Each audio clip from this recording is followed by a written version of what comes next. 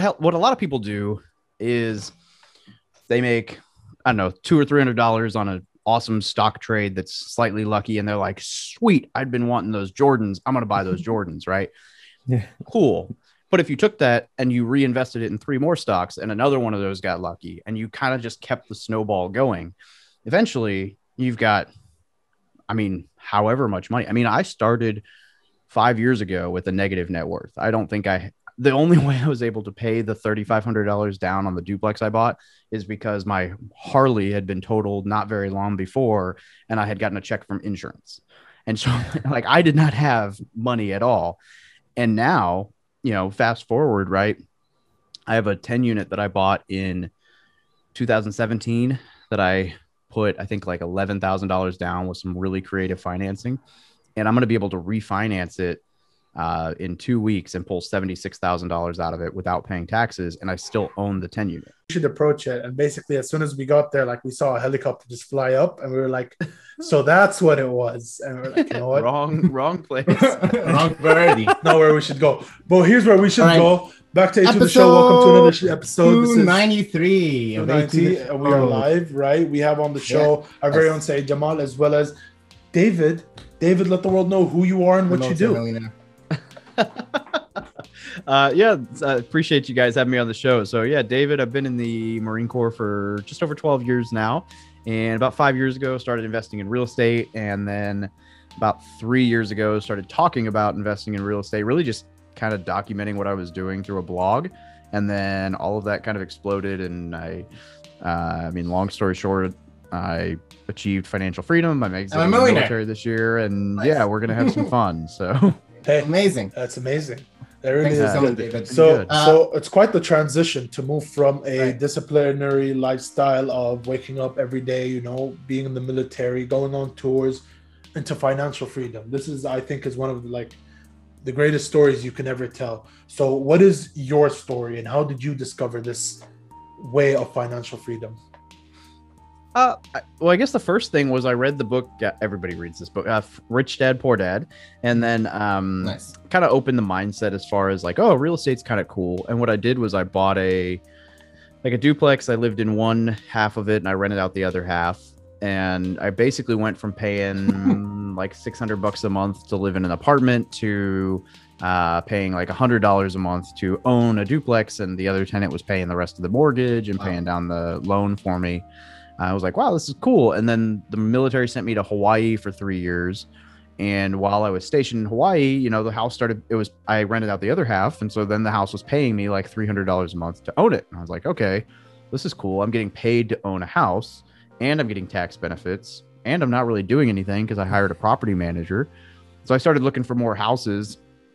And so we bought like 5 acres. We had another house. Then we bought a 10-unit apartment. Then I bought another duplex, 3 more houses. It kind of grew from there. So now I own, it's hard to keep track at this point. 50, wow. 50, That's why you have the property manager. Well, yeah. So, it kind of fluctuates because we've been kind of buying and selling over the last few months. So it's been kind of up and down. I think right now we just took over a 40-unit hotel 3 weeks ago. So I think we're at 59 units and then I'm buying another 39 on June 1st, 2 apartments in a single family house. So I'll be just shy, like 98 doors, just shy of 100, but I'm selling a duplex. So, somewhere around 100 doors by the end of the summer, if not more. So, amazing. That's pretty cool. A lot of cash flow, a lot of money coming in. What I want to ask you, David, you're really open about your finances. I love watching your videos and listening to podcasts because you're really transparent, and it helps me think of, this is what I can do to become more financially free. But I'm curious, are you ever worried about sharing your own financial information? Mostly because there's an old adage where you shouldn't even talk about your money at all, but you talk about your own money. So I'm curious about. For one, I hate the adage. I hate the idea that we shouldn't talk about finances because think about it, right? If you were, any other hobby, right? Think of any hobby out there that you would get good at without telling other people you're into that hobby, right? You're not going to get good at building computers by not ever talking about computer builds with other computer guys. You're not going to get good at building cars if you don't talk about car parts with other car people. Like that's part of it, is the community. So I think the idea of it being taboo to talk finances is just setting people up for failure. I think it's just because they don't want people to be embarrassed when they don't have money. But I mean, a little bit of embarrassment might be what that person needs to push them in the right direction. I'm all for it. I mean, it's kind of, in my eyes, it's kind of like the people who are scared to say someone looks like they gained a little weight, but it's like, you know, it might not be an easy conversation, but you're helping them out by telling them, hey, maybe if you start working out, you'll get in better shape, right? If you don't have those tough conversations, nobody's ever going to change, because people are motivated to change by pain or embarrassment or discomfort or whatever. And secondly, I don't want to say it's that I just don't care, but it's definitely uncomfortable sometimes, because the problem is, like, other people view it as taboo, and it's like you got to do it in this really weird. Some of the times I talk about money and people think like, oh, he's just showing off. Look at this arrogant asshole. Mm-hmm. And other times you talk about money. And so I think the best way to do it is to get around other people in your friend group, like build your friend group and your small group of people that are comfortable talking about money and pushing each other and helping each other and being open. Huge fan of like mastermind groups or accountability groups where you come together like once a week, every other week, and you talk about finances and money and investing and all that stuff. I don't know if it's always best to be out in public. Like when I first started the whole from military to millionaire, I had people I worked with being like, oh, do you have $1 million in the bank? Like, no, I don't have $1 million in the bank. This is, you know, and they were trying to like, they jabbing and poking. And then now the reality is, and it makes you, it still makes me uncomfortable, right? It sounds like I'm an arrogant prick, but the reality is I'm probably making more money than most people that I work with in the Marine Corps, my bosses included. In fact, I would be willing to bet that I am. And that's like, if I say that at work, if I'm like, I made this much money this month, right? Like, then I look like an asshole.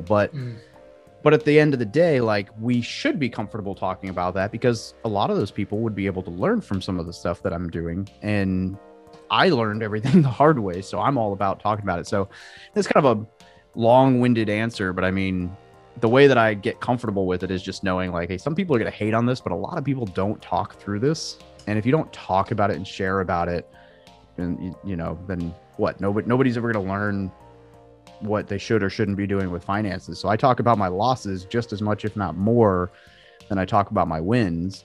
And I don't know, maybe to my detriment. Sometimes I get a lot of flack for it, but right.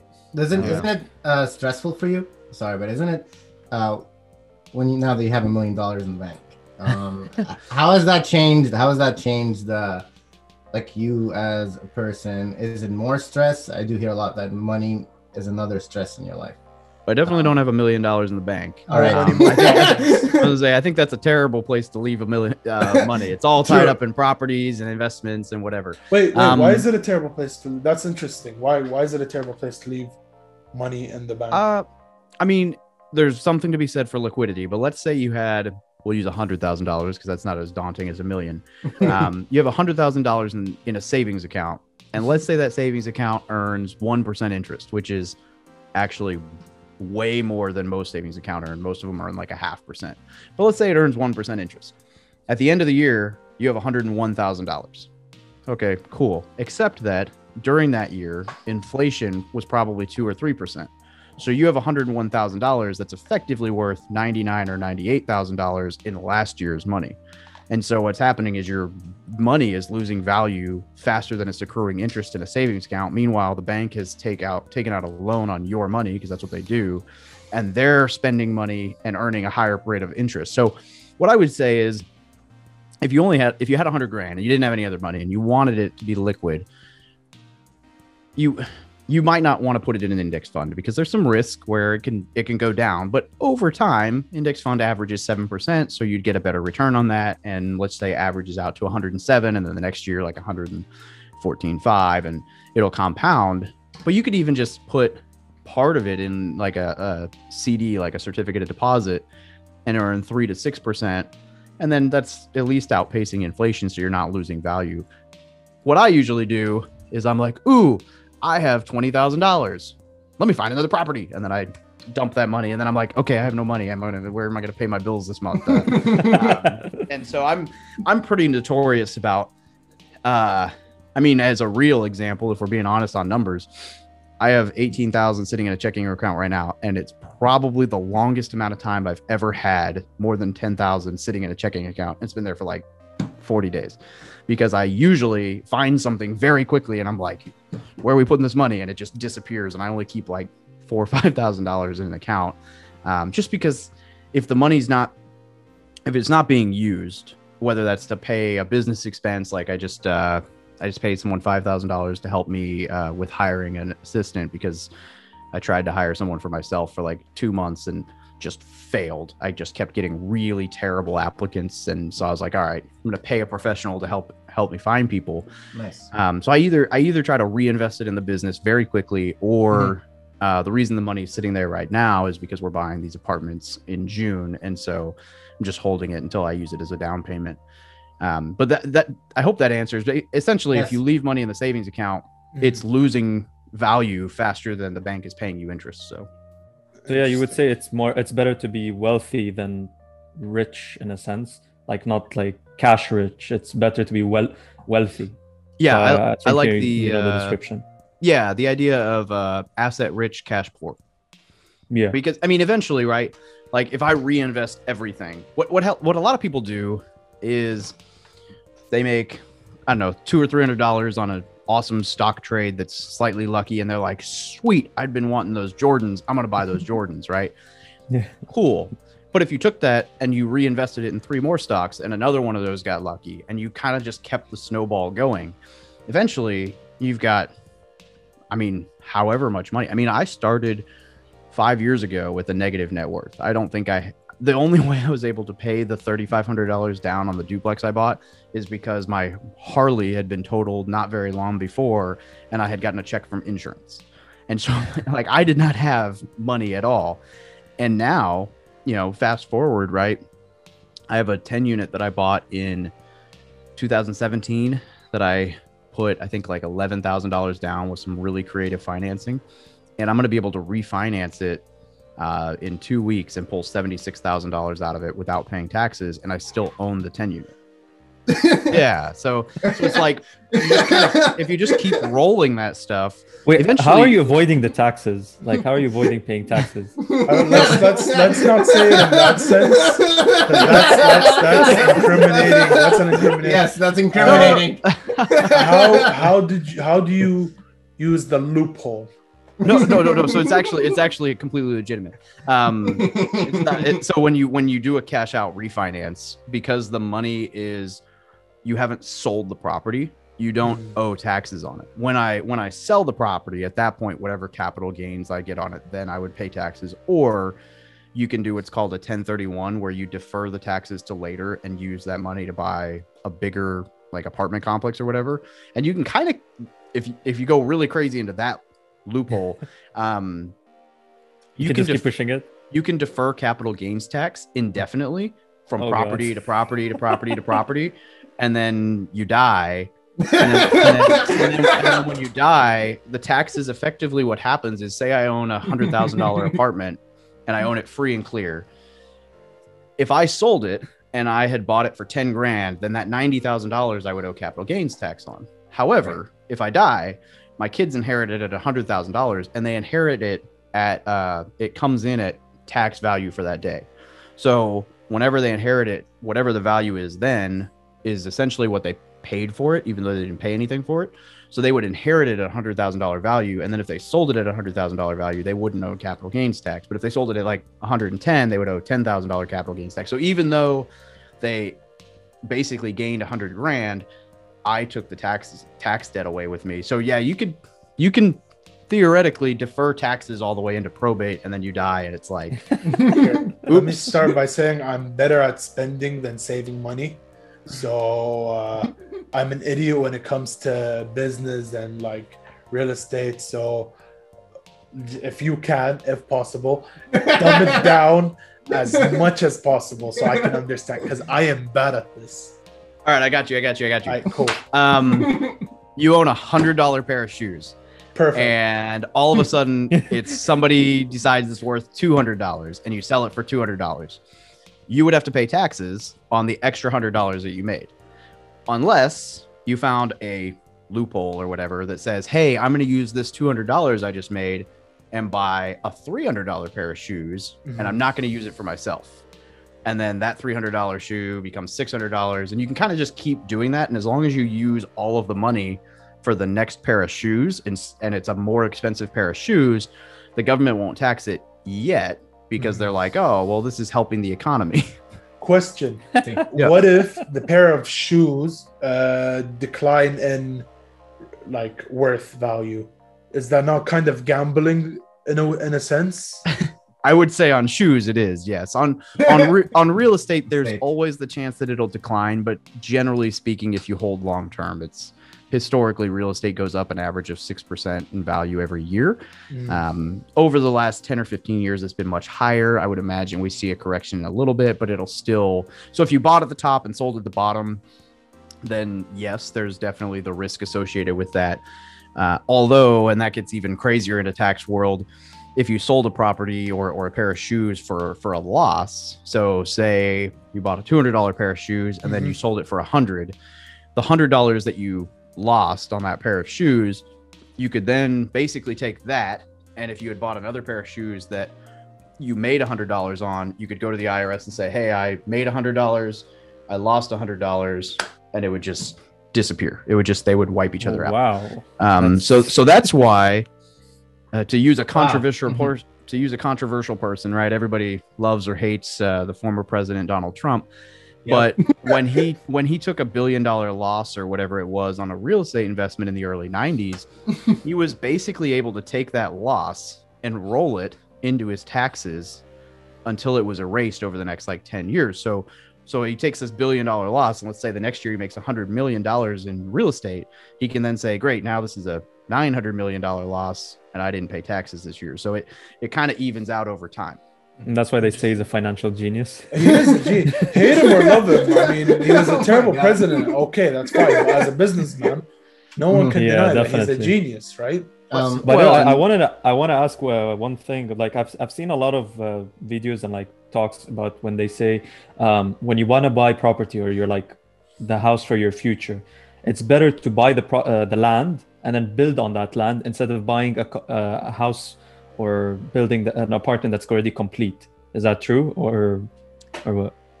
I think that kind of depends on your personal goals. If you're building your forever home and you plan on living there forever, maybe just so that it would be, a new home and it would be built to exactly how you want. I've never bought a new home. Everything I do is older. I think the newest property I've ever bought was built in like 98. Yeah, I don't think I've bought anything built in the 2000s. I've had one renovated. My wife owned one that she renovated, and I usually renovate them after I buy them. I prefer to buy, if we used a car for an example, I would prefer to buy a car that's 5 or 6 years old because it's already kind of lost value and kind of plateaued in value. Whereas if you buy it brand new, it goes down in value. Now, homes don't necessarily go down in value like a car, but you're paying, top of the market premium pricing. Whereas if you bought a 5 or 6 year old house that needed a paint job and whatever, you could buy it for 10 or 20% discount and then put a little bit of money into it and make it really nice. And you still have some equity. Yeah. Plus, and the other thing is, like right now, I would say that's definitely not true. I would say a lot of times you can probably get by with that because it's like your forever home, and over time it's not going to matter because the home will go up in value. Right now, I would say it might not be a good idea because the price of building materials has gone up almost double in the last year. And so you're paying a lot more for home builds now than you would have a year ago. Right. All right. So you saved me from making a mistake, maybe. but also the price of housing has increased a lot. Yes. Especially now. So I want to ask for your practical advice. We're all 20-somethings, right? There's a lot of competition in the housing market. How do we even get our first step into buying a first rental property? Ooh. Yeah. Well, I will say that in LA, especially, that's an expensive place to buy property. I will tell you, and so not to say that you should go join the military because this isn't the only reason you should do it, but one of the big perks for joining the military is that you get access to the VA loan, which allows you to buy with 0% down. And to put this in perspective, you'll appreciate this because you're in LA. 2 weeks ago, a friend of mine bought a house on Venice Beach, like one row over, a duplex, $1.9 million, and he paid zero out of pocket. And so he's now renting the other half of the duplex for $5,700, and that makes, he's going to have to pay, so it's a $10,000 a month mortgage. He's going to have to pay $4,300 a month, but $4,300 a month is not really that crazy in LA. And and he's living in a house on the beach in Venice Beach and the crazy thing is he's paying $43 a month out of pocket, but he's paying off $5,000 a month on his loan. So the money he's paying is essentially just paying down his loan, and his tenant's paying the interest. Nice. And then he's living for less or the same than what he would have been living for in that area anyway. And he bought a $1.9 million house. So yes, the military, that's the biggest VA loan I've ever heard of anyone buying with. So that's a little bit of an anomaly. But I have friends who've bought $1 million home in San Diego that was a fourplex, and they've got 4 or 5 tenants living in rooms that are paying off their mortgage. So what I would recommend most people do, I love the house hacking idea. So like if you could find, if you found a single family house with like 4 or 5 roommates and they paid your mortgage, that would be an example. Or if you bought a duplex or a triplex or a fourplex and you rent all the other units, and then you're basically living for free in this house, which allows you to save all the money you would have been spending. And you learn about real estate because you own you're a landlord. And it's not as scary per se as like buying an investment property 2,000 miles away because you're living in the house. So there's a lot of benefits to that. The downside is, you still got to come up with the down payment. But if you live in the house, even if you're not in the military, you could do an FHA loan, which is only like 3.5% down. So what you could do is if you were buying in LA, let's say you bought a $1 million house, it'd be $35,000 down.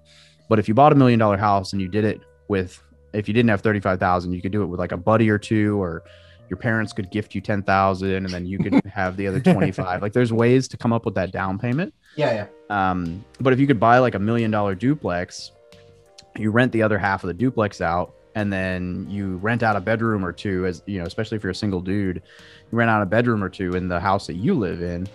You could basically live for free in it while it's building equity, while it's growing in value, and then you're saving whatever you would have been spending on housing, and you can reinvest that later. So that'd probably be what I would be looking for. Maybe not $1 million, but whatever that price point is, to have other people help you pay the mortgage down. All right, cool. I mean, that's great practical advice. You still think with all the competition out there, there's still room for young people to get into real estate investment? I guess there's the other piece that I would say is I would be trying to find something that's off market. Now, that's a little harder to do in a market as crazy as, San Diego, LA. But like, if you were sending mailers, so you can, this gets a little bit more in the weeds, but you can find tax record data for people who own a house, but they don't live in the house. And then you can basically go in and you can say, hey, I want to find someone who's owned a house for 10 years. They have half the house is paid down and they don't live in it anymore. So it's probably a landlord or they inherited it.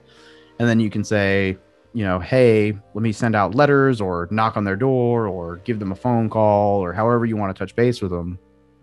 And then you can go directly to the seller and say, hey, I don't know if you were thinking about selling your house, but I'd love to buy it. And a lot of times you can get a discount that way.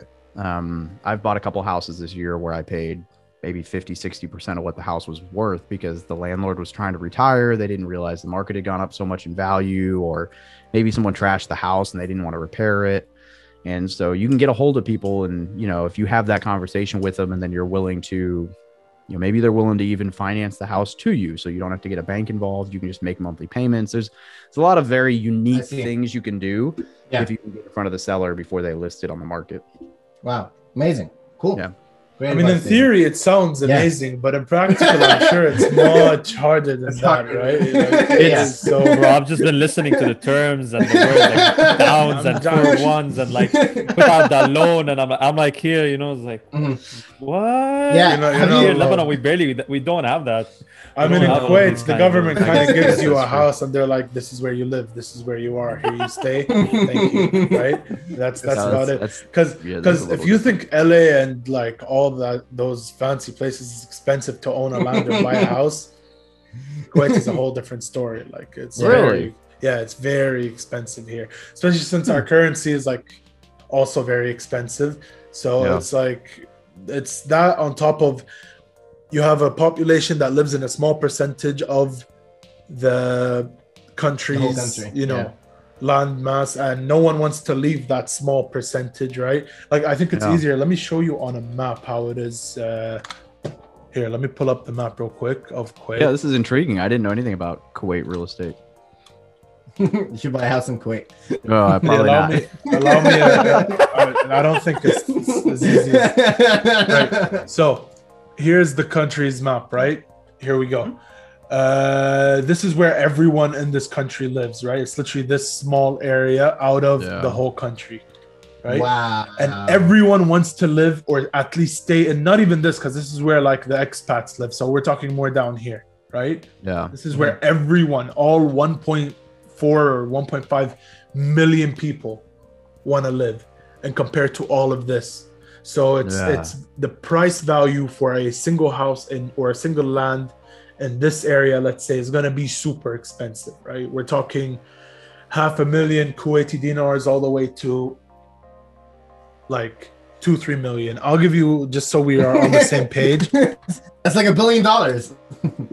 No, it's like no, it's not $1 billion. It's like at least six. It's like $6 million. No, it's like this is how much you're paying minimum for a house that's 450 meters squared. I don't know how much that is in. And you said up to 2.2 and it can go up to like 3 to 5. Let's say 5. 1, 2, 3. 1, 2, 3. It's a lot of zeros. 16 million or around, that much to own a land meters. And a house that's pre-built. But if you just want, the land, it goes from around $1 million to $2 million plus minus. Yeah, and to put in perspective for people, 450 meters is, in LA, that's probably double what you're paying in LA for a house on the low end. Yep, that's basically it. Like and there are people that in our country, they got super rich off of just buying and selling houses. It is a thing here, but those are people who their grandparents or their grandparents' parents bought land back when it was piss cheap, right? And they inherited it, sold it, got all that money, bought more expensive lands, right? And then sold that again, and it just kept going and going and going to a point where, as you say, financial freedom, which is crazy, especially in a country like for the United States. You guys keep growing and growing and taking more land. In Kuwait, no, everyone wants to stay in that small percentage of an area. No one wants to move out. And it's, Well, I mean, the rest of where you would move is essentially desert, right? So like not ideal. Kuwait has always been a desert. Like it's actually a flat desert and then the sea, right? We just wanted somewhere in between, so we went for that like small percent. And no one wants to move inland for some reason. And here we are. I mean, to be fair though, there is a lot of area in the US that is completely sparse or unpopulated for that same reason, right? Like there's areas, New Mexico or Arizona or Texas or where it's like a empty desert and you might drive 100, 200 miles and see like one ranch. So I mean, it kind of makes sense, I guess. There's definitely some parts of desert that I wouldn't want to live in, especially when there's the sea and everybody else is there. Why would I move? Why would I move west into the sand? True. So that's expensive. Let me ask you this: in the United States, when you buy a piece of land, is it yours forever, or is it like? Because I know in the UK they follow the 99 rule, which is you buy a land, it's yours for 99 years, and then it goes back to the Queen, right?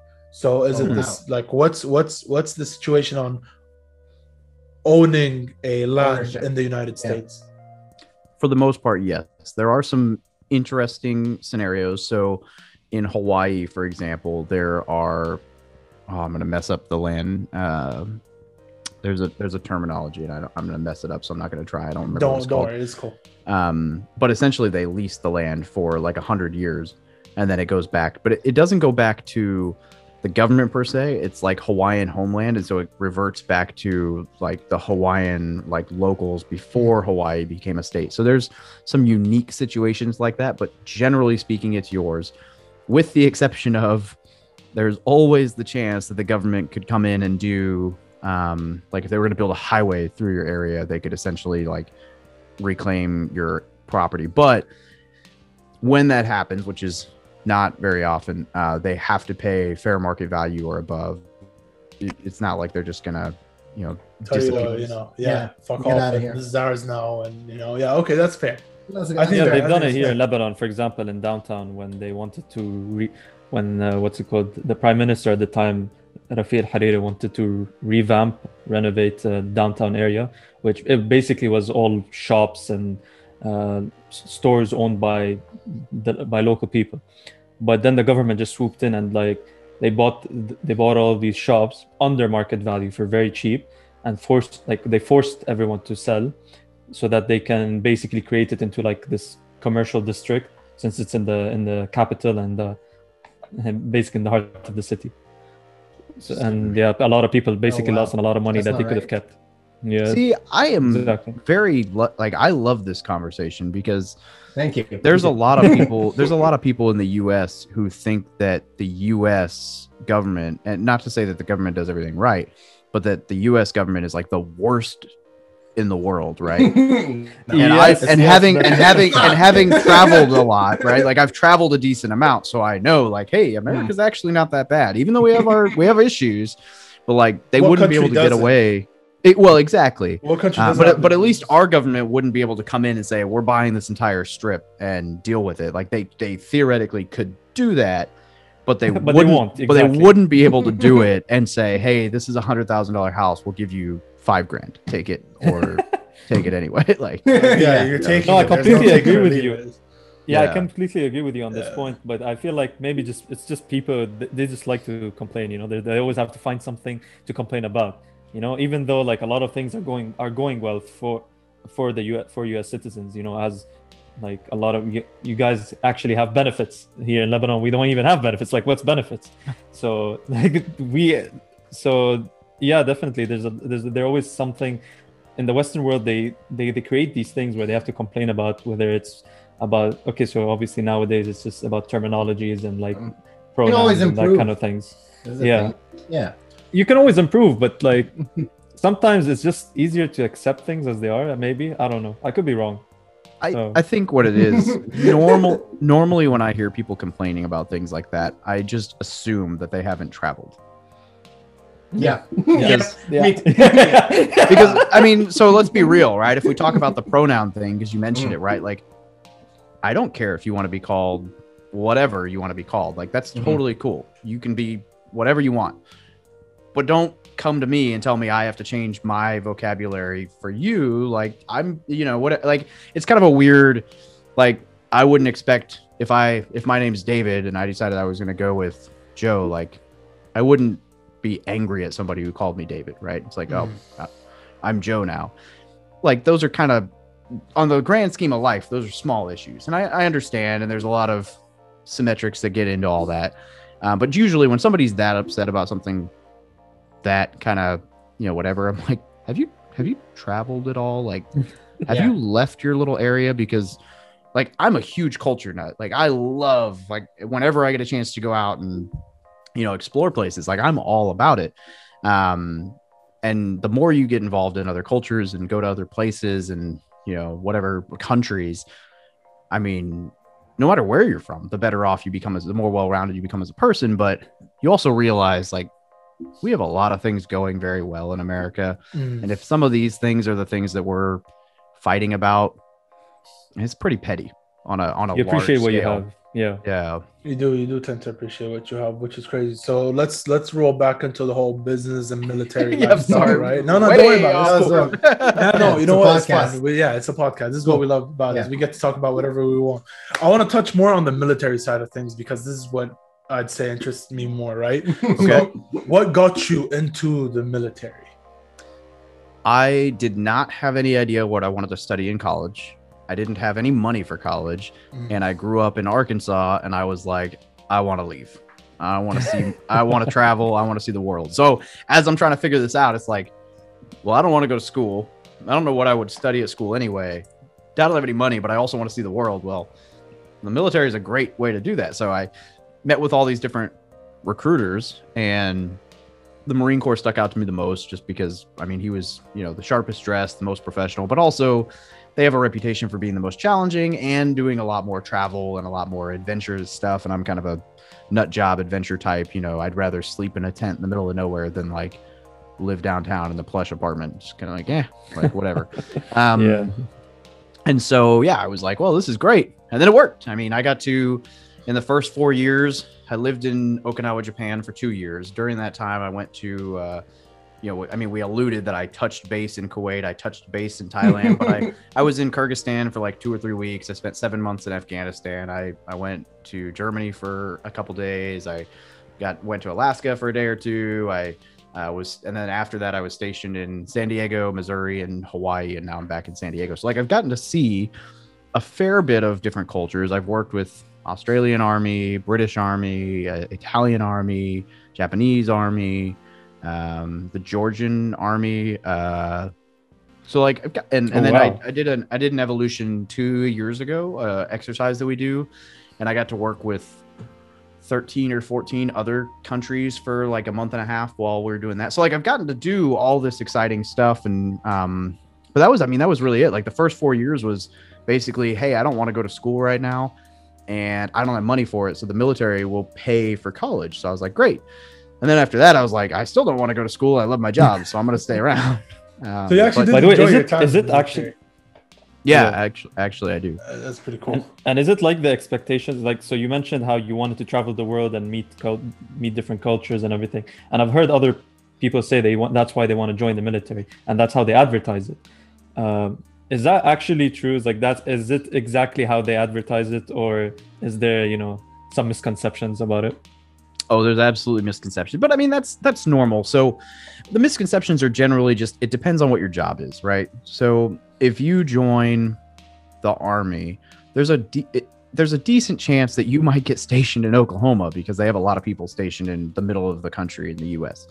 You could also end up in Germany or Italy, maybe Greece or Spain.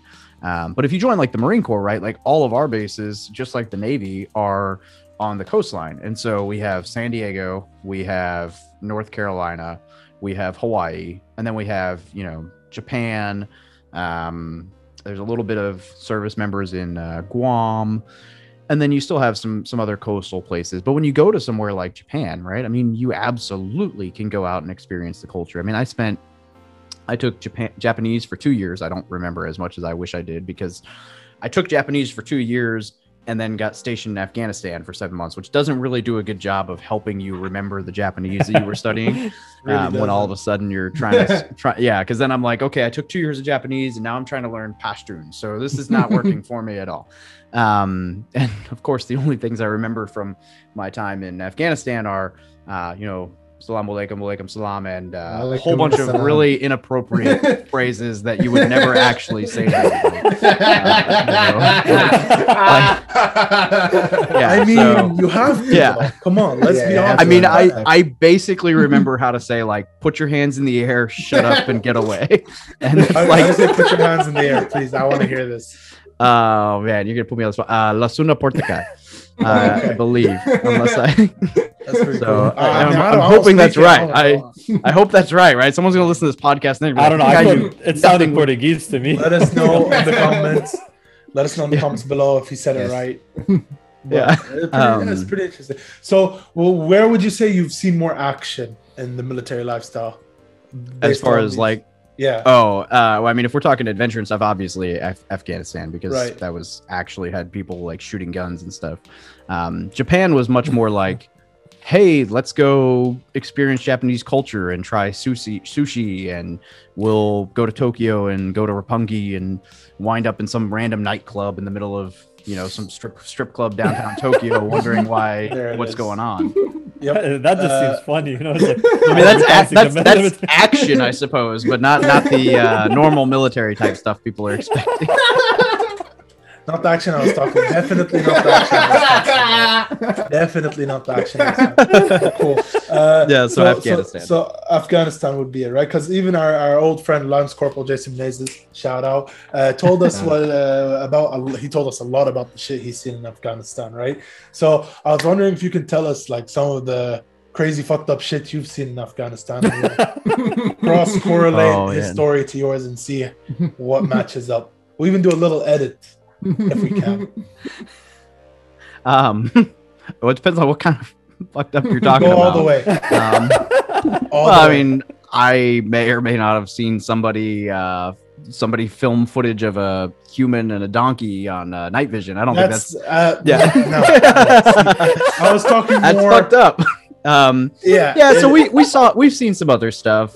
These Afghans, man, what the fuck? No. Get that image out of my head. Okay, fine.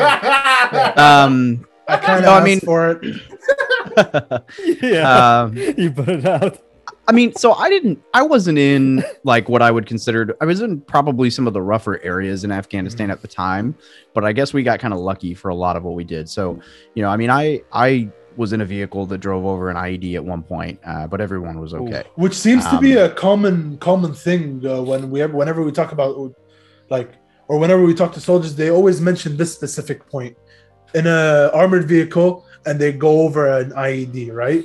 Is it like all over the fucking place, or was it? It was, absolutely all over the place. I was the lead vehicle for my deployment, so I was the guy with like the mine roller, like a thing that has like 10 wheels on the front of it that roll in front of you, and the hope is that they blow up instead of your truck, and they did most of the time. But we hit a few with the mine roller, and then one with the truck, and broke a bunch of stuff. We saw a bunch of other IEDs explode. Had a guy, we had somebody who got medevac from an IED and ended up having the lower part of his leg amputated. It was probably the worst from like an IED. By the time we moved into Afghanistan, our trucks were much more upgraded from when we originally deployed, and so they were, for the most part, did their job. But we still saw some stuff for sure. We had for example, we were escorting like the bongo trucks, the civilian like dump trucks around at one point, and one of the trucks just stopped. And by the time we get back to the truck to figure out why the truck had stopped, I need to ask you this one question: what the fuck is a civilian dump truck?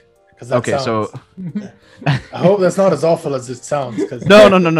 Like, so they call them like bongo trucks. So it's basically just a normal like dump truck. So these were carrying gravel, and then they would go and they would do road improvements and dump the gravel, but they would like they have Afghanistan and a lot of those countries have, I guess they call them bongo trucks, but they just like hang stuff off it, and they like spray paint. They're very elaborately decorated, and they actually do some really crazy things with some of these trucks. At one point, not to totally sidetrack this, but I remember seeing a bus driving down the road with like fertilizer on top of the roof strapped down, and then a car, like 2 cars on top of the fertilizer on top of the bus, and the bus is just like packed full of people driving down the road with 2 cars and a bunch of fertilizer on top, and like stuff just like kind of like wobbling on the rooftop, and it's all strapped down, and you're like, oh, I sure hope that thing doesn't catch the wrong breeze and fall over. Yep, because that would be pretty shit, right? So yeah, that's Arab countries for you. You can just strap on anything on the top of your car, or and it'll work. And it works. And it works. Yeah. It will. It's crazy. I remember seeing a moped driving through the desert, and it was an entire family it was like mom and dad sitting on the. You see that shit in Lebanon too. Yeah, this is a regular thing for me. I see it like I've seen that before. Like a goat, like someone's got like a sheep or a goat hanging on their lap and like a kid on the back, and they're very possible. You know, like someone, the family, the dog, and maybe the cat as well is like it's normal. You know, like the two kids between the dad's legs. Yep. The mother holding a baby in her arms, and like there's another kid behind her. And it's impressive. I'm like, holy smokes! Like, how is your moped still moving? It's giving clown car a whole nother meaning. I'll tell you that. It really is. Because at least you see them all coming out of that moped. You clown cars, you don't know where the fuck they came from. They just there, right? But it's just crazy. Yeah, no, it's crazy. So here's I think because we're almost out of time here. But what is the future looking like for David? David is planning on exiting active duty this year and going into the reserves to do like 1 weekend a month, or there's two different ways you can do reserves. So either 1 weekend a month or 1 month out of the year, but then focus full-time on my business. So the plan with that is to grow the online presence, grow the real estate portfolio, and then spend more time doing like speaking or hosting events for service members, just trying to help them figure out how to. The military is a great place to get your feet under you financially, but a lot of people in the military, it's like the first time they get a real paycheck, so they blow it on a bunch of stupid stuff. And so I did the same thing. So try to help them make the right financial decisions early on.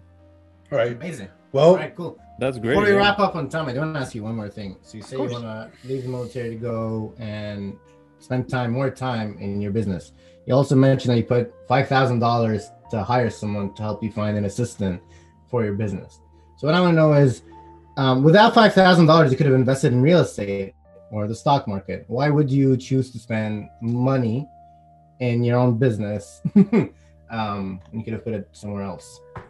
Because if I bring that person on, and I'm going to pay them fairly well as well. I think I'm offering like $15 an hour plus bonuses for starting. Oh, wow. And that's in Missouri. So that's a much better salary than like, you know, what you would like in LA, $15 an hour is not, you can make do, but in Missouri, that's a decent wage. And the intent there is if this person can handle all of the things that aren't really worth doing as far as a time, it's one of those conversations that can sound arrogant, just like talking about finances, right? There's a lot of things I do right now in my business that aren't worth my time, like scheduling content or not recording, but like uploading something to YouTube, or, you know, some of these things, they take hours. And the real benefit for me is making the video, editing the video. And then if I can have somebody else do all the upload and schedule and whatever, then I can do another video in the time that it would have been, or another podcast episode, or a consult with somebody, or go to another appointment with a seller. So if I can spend my time focusing on things like meeting a new seller for a home that might be something that would make me $5, $10, $15, $20,000 if I can buy that house for really cheap, then I will gladly pay an employee $2,000 or $3,000 a month to handle all the other stuff so that I can focus on the more valuable tasks. Right. That's well, thank you for watching another episode of A to the Show. If you guys enjoyed this episode half as much as we enjoyed filming it, or if you learned something new, because I definitely did, please do like, subscribe, share. We will leave a link to David or Military to Millionaires accounts down in the description below. You go give him a follow, let him know we sent you. Check him out. Special thanks to Saeed, who unfortunately we disappeared. For joining us. Thank you, David. David, is there anything you'd like to shout out or let the world know? I just wrote a book. Oh wow! Like literally just got my first copies in the mail yesterday. Nice, David. So it's awesome. as new as can be. So what's it called? The No Bullshit Guide to Military Life. There you go, and you guys should go check it out. We'll leave a link to where you can buy that. Check it out. Below. Yeah. Like, subscribe, share. I used to always say this, and you stop for some weird reason. Subscribe, share it to someone if you enjoyed it. Learn something. Interact with us in the comments. Yes, we read all our comments. Peace, love, happiness, and we'll see you. Goodbye. Thank you guys for having me on the show.